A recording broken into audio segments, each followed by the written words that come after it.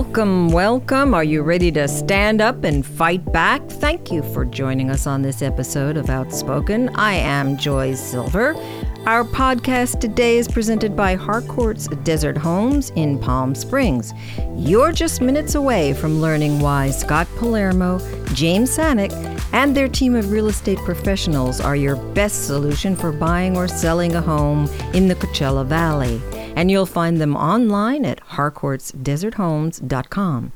Today, our discussion is about gaslighting, personal, political, racial, and institutional. And we have with us Dr. Robin Stern. She is the co-founder and associate director of the Yale Center for Emotional Intelligence, a psychoanalyst in private practice, and the author of The Gaslight Effect, How to Spot and Survive the Hidden Manipulation Others Use to Control Your Life. Welcome, Dr. Stern, and thank you for joining us today.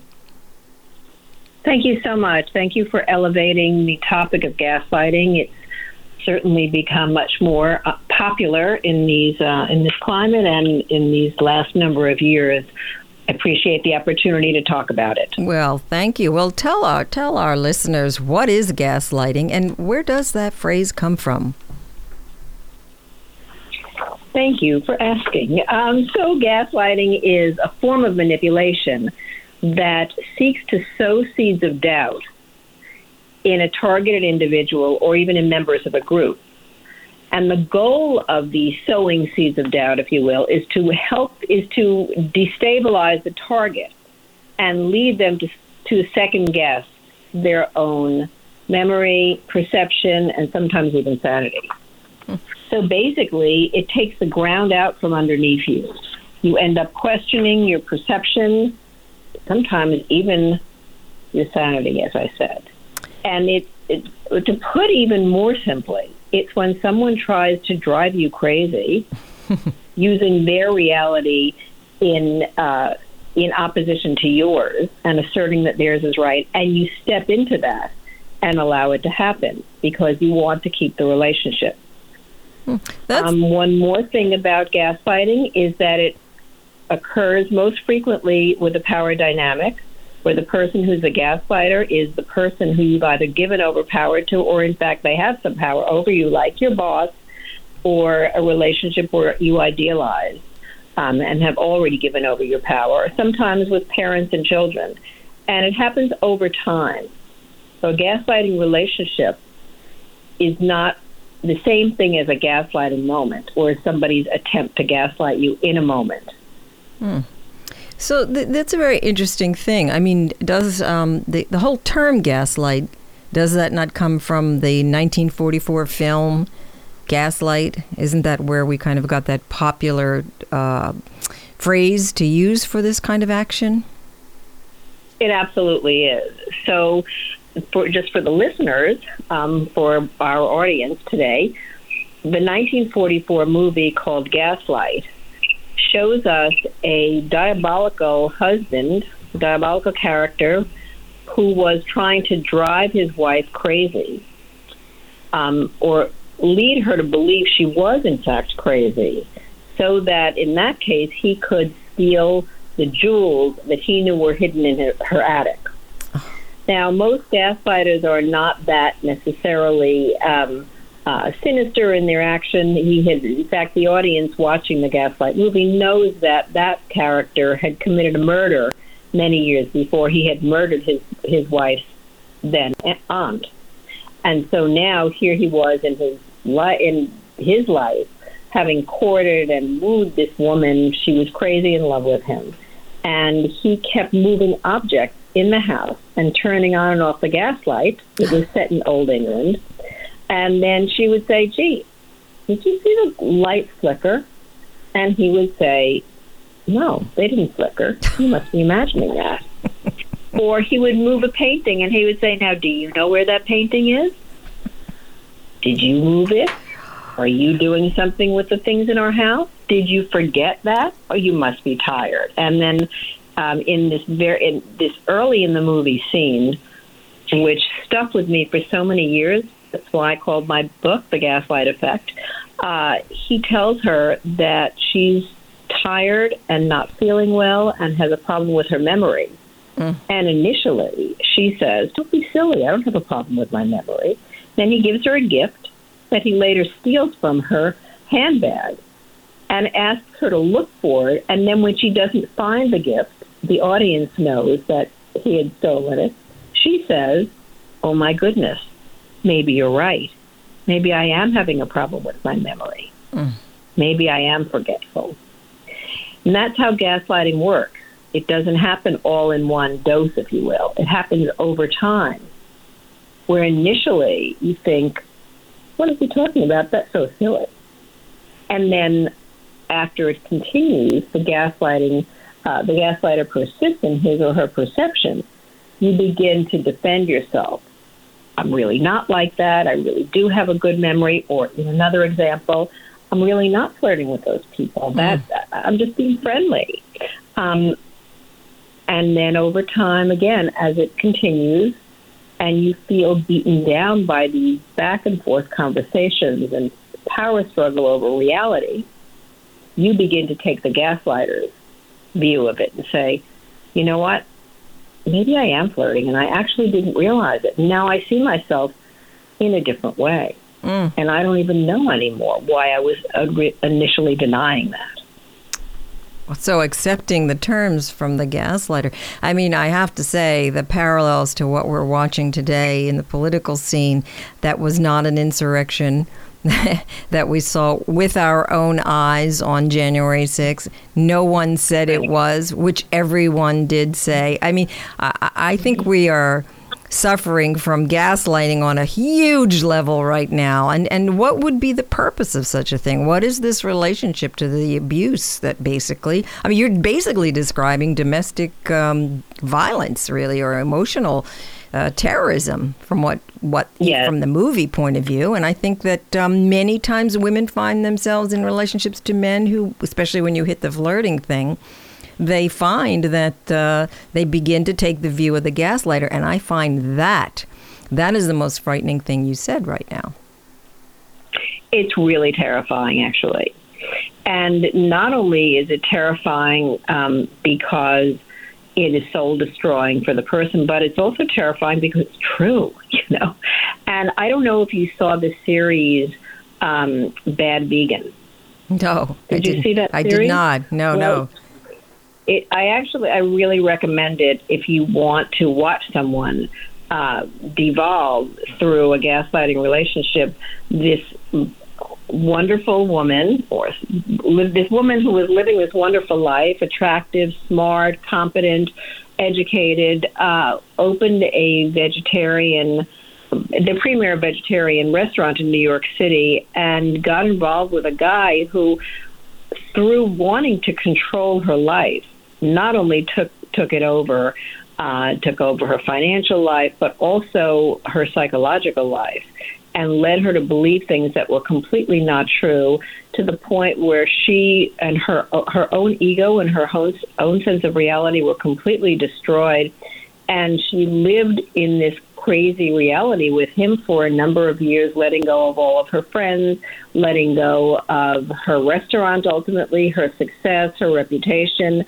And the reason I'm telling the story was that at the end of the series, even after she's been to prison, even after her partner in crime was in prison, even after she lost everything that was important to her, you see her having a phone call with this guy and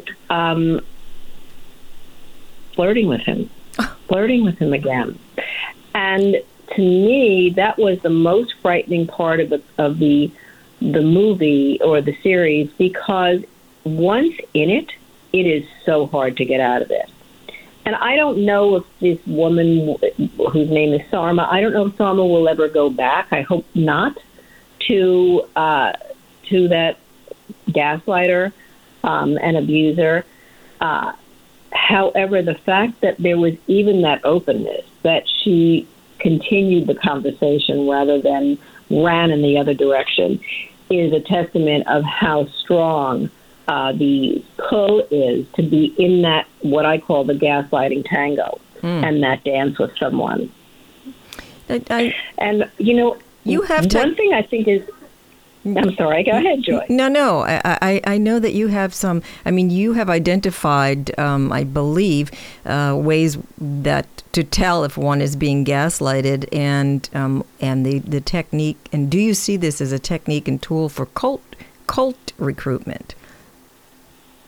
It can be, yes. Sometimes cult recruitment is straight out intimidation or straight out seduction. Sometimes it is gaslighting. There was a movie some time ago where maybe it was about a young girl who was psychologically seduced into joining a cult, and they did use gaslighting. The cult lead of the cult did use gaslighting to get her involved by trying to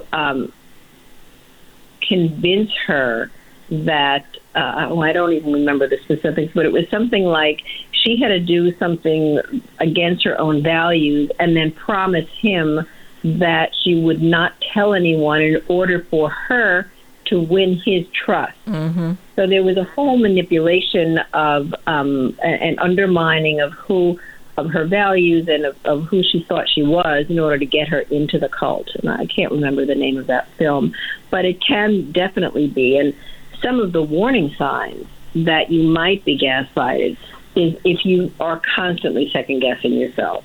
If you're asking yourself, gee, am I too sensitive or too paranoid or too something a dozen times a day? If you often feel confused and even crazy in the relationship, so you know there's something wrong, and you come out of a conversation like the one I just described, but wait a minute, why do I need to do this to prove to you that you can trust me when I don't even know if I can trust you? And you walk away from a conversation like that, you think, what is reality? Mm-hmm. Like, I don't even know what I'm talking about anymore. The hallmark of stage 2 gaslighting is when you are constantly running that conversation over again in your mind. Well, he said this and I said that, and maybe he's right, and I don't know, and do I really believe that? Is it possible that somebody else would feel that way? And it's very confusing, and you can end up feeling a little bit crazy. Another sign is that you're always apologizing. Everything in your life can feel great, but you're not happy, and you can't quite put your finger on it. Another thing that is very common is you make excuses for your partner's behavior to your friends and to yourself. Mm-hmm. Again, you know something's wrong, but you just don't know what it is. And I tell people very often, if you know something is wrong and you feel like there's something wrong, there is something wrong, even if you don't know what it is. Mm-hmm. You start lying to avoid being put down and to avoid having your reality twisted. Mm-hmm. You have trouble making simple decisions. And importantly, another sign is that you don't recognize yourself. Suddenly you're not the same person you were. You're not seeing your friends. You're not calling your mom. You're not keeping in touch with colleagues. You're not staying late at the office. You need to run home. I had a case where a woman called me and asked me if I thought she was abusing her boyfriend because he didn't like it when she was late. Wow. And she sometimes couldn't help getting home a little bit late. And he would say, "You're abusing me." And she would say, "No, I'm not abusing you. I'm just, the subway was late or I got stuck at the office, but that's not good for me. I don't like it. I don't like to be kept waiting." And she ended up in my office months later saying, maybe he's right. Well, I really loved him. Sorry, excuse me. One moment, Dr. Stern. We are talking with Dr. Robin Stern, and we are talking about gaslighting. And we're going to continue in a few moments. Hello, I'm Scott Palermo. And I'm James Sanak. We'd like to take a moment to share with you our unique and successful approach to working with Coachella Valley home buyers, sellers, and real estate investors. Our goal is to build a people-first brokerage, and a significant part of that is making certain that our customers can always count on working with quality, like-minded agents. At Harcourt's Desert Homes, James, myself, and our extraordinary team of dedicated real estate professionals are privileged to work with the best clients through our commitment to personal service and attention to a client's every detail. That commitment is how we have achieved the honor of being ranked in the top 1% of realtors in the desert cities. We have been named to the best of the best realtors in the Coachella Valley by Palm Springs Life magazine. Scott mentioned the word unique a moment ago, but it's not just a marketing buzzword for Harcourt's Desert Homes. In fact, it's our superpower for helping clients worldwide. Harcourt's International is one of the half dozen most successful real estate companies around the globe, with more than $34 billion in annual revenue. And it's the unique selling proposition that led us to affiliate our brokerage with Harcourt's here in the Coachella Valley. That's right, James. Harcourt's Auctions. This platform separates our brand from the rest of the pack. Think of this as a marketing tool similar to Christie's art auction in New York City. Just as with other luxury items and fine art, Harcourt's Auction sells luxury real estate to high net worth consumers. For more than 6 years, our brokerage has won more than 100 sales production awards. We'd love to put that achievement to work for you. We specialize in properties in Palm Springs, Rancho Mirage, Palm Desert, Indian Wells, and La Quinta. If we can help you, please reach out to us at 760-864-4100. Again, that's 760-864-4100. Or visit Harcourt's Desert Homes online at harcourtsdeserthomes.com. That's HARCOURTS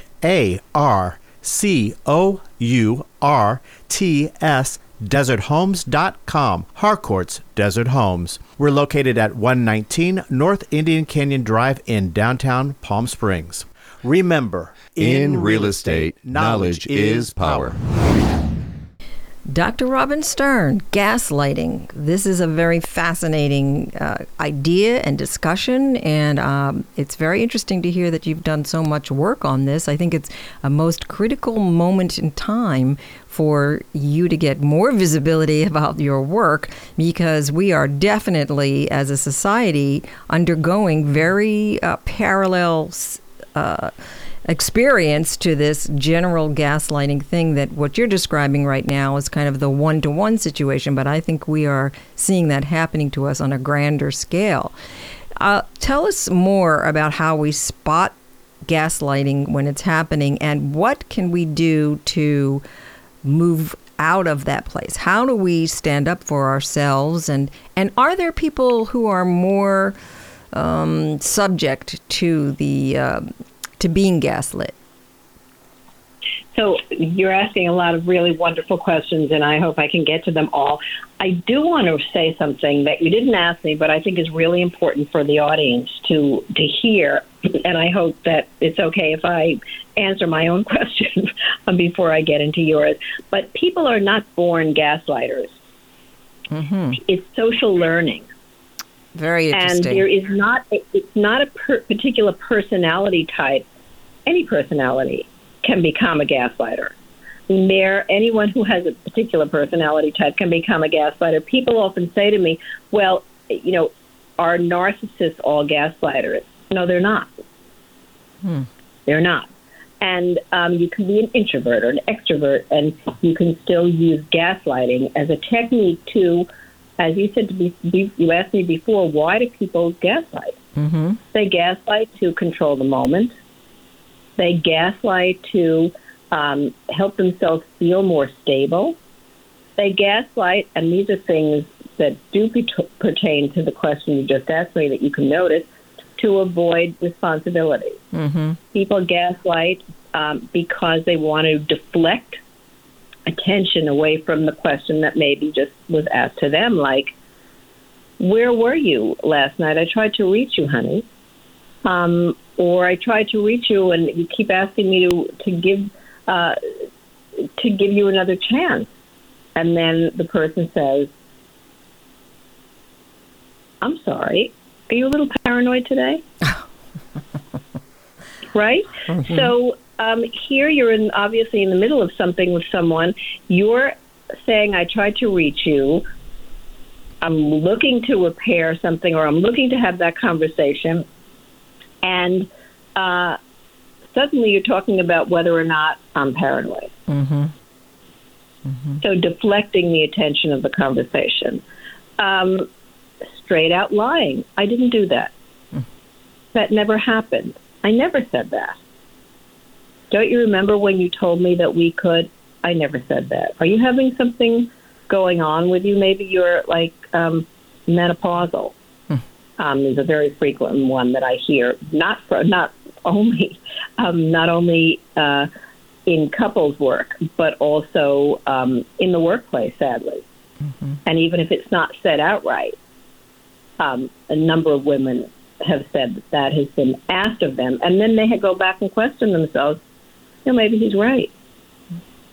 So if that happens to you once, somebody says something like that, and you think that's silly, even if you don't think it's silly, and you turn the attention back on yourself, and you think, maybe I am too sensitive right now because I'm going through something, that doesn't constitute a gaslighting relationship, but it is a moment to pay attention to. Because if then it becomes the way you relate, mm-hmm. where when you ask a question, your partner or your colleague turns it on you, turns the conversation to be about you and your character, or the way you perceive the world, or your sensitivity, then you're in a gaslighting relationship. When people come to you, first of all, as an analyst, do they come to you for this particular issue? And is it more women than there are men that come to you with these kinds of challenges? So yes, people come to me after reading my book or after reading the article that I wrote that was very popular in Vox Media, and a number of other things that I've written and been interviewed for. But people came to me before I wrote the book, which is one of the reasons I wrote the book, that I was hearing people who were, and more women than men, but definitely men as well, who were successful in areas of their life they felt completely confident about. And yet in this one intimate relationship where somebody had the power over them mm-hmm. in a different way to cause them to second-guess themselves when there was a disagreement, they were coming in and saying, I don't know, like in the example I gave you before, am I wrong to be late? Am I abusing my spouse or my boyfriend? Am I being unreasonable because I don't want my partner to go out with other women, even if I'm not available to go out? That was a true case. Where somebody said to his girlfriend, well, if you had more flexibility in your life, I wouldn't have to take out other people. And she would say, didn't we agree that we were exclusive? Oh, yes, we did, but you're not available. And I'm a man. I like to have a woman on my arm when I go out. And she came to me saying, it actually is my fault, even though I feel terrible about it. How can I possibly complain? Because if, in fact, I was with him every night, then he wouldn't be going out with other people. That's true, isn't it, Dr. Stern? I would imagine that someone who came for you for help is already moving towards some kind of recovery, because people in the particular situation who are cut off from any help or friends or family would probably not be able to extricate themselves out of the situation. I mean, what are some of the first steps that you encourage people to in their recovery? How do you encourage them? Well, so you're right that, and it's very insightful to understand that when somebody seeks help, it is the first step on a pathway mm-hmm. to healing. But often people are coming to me because they feel like there's something wrong with them that they don't understand, mm-hmm. and they want help fixing themselves so they can have a better relationship.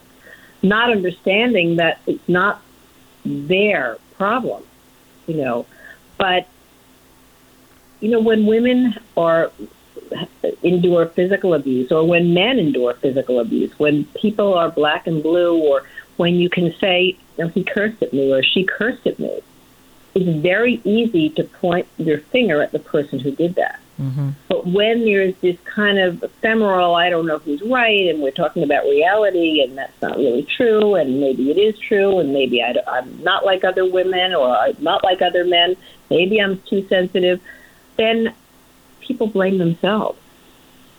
So they come in thinking there's something wrong with themselves, often not thinking, I need to get out of this relationship. Right. But people do go to therapy when they're in pain. So as difficult a moment as it is, that pain is a signal that there's something wrong. And even if they're telling me what's wrong is themselves, I can help them to understand that maybe that's not the case. Maybe they're looking in the wrong place for the problem in the relationship. Certainly there is something wrong when you are constantly taking the blame. But what's wrong is that somebody's trying to manipulate you. Do you find that there are particular characteristics of for people who are more open to being gaslit? I mean, are there characteristics for that particular persona? Yes, there are.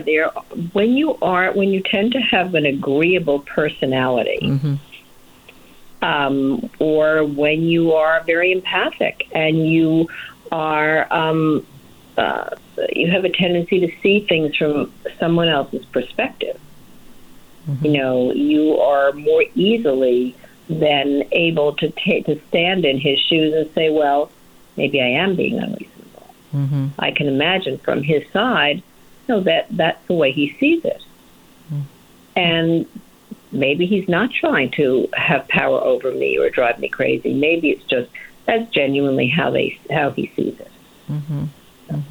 And I think that the other thing that leaves people vulnerable is when you're sensitive to what you're living. I mean, we are living in a gaslight culture. Yes. As you said earlier, we're living in a culture where, should you put on a mask? Should you not? Is it was it for a long time? Was COVID really serious? Are people going to get it? Is it contagious?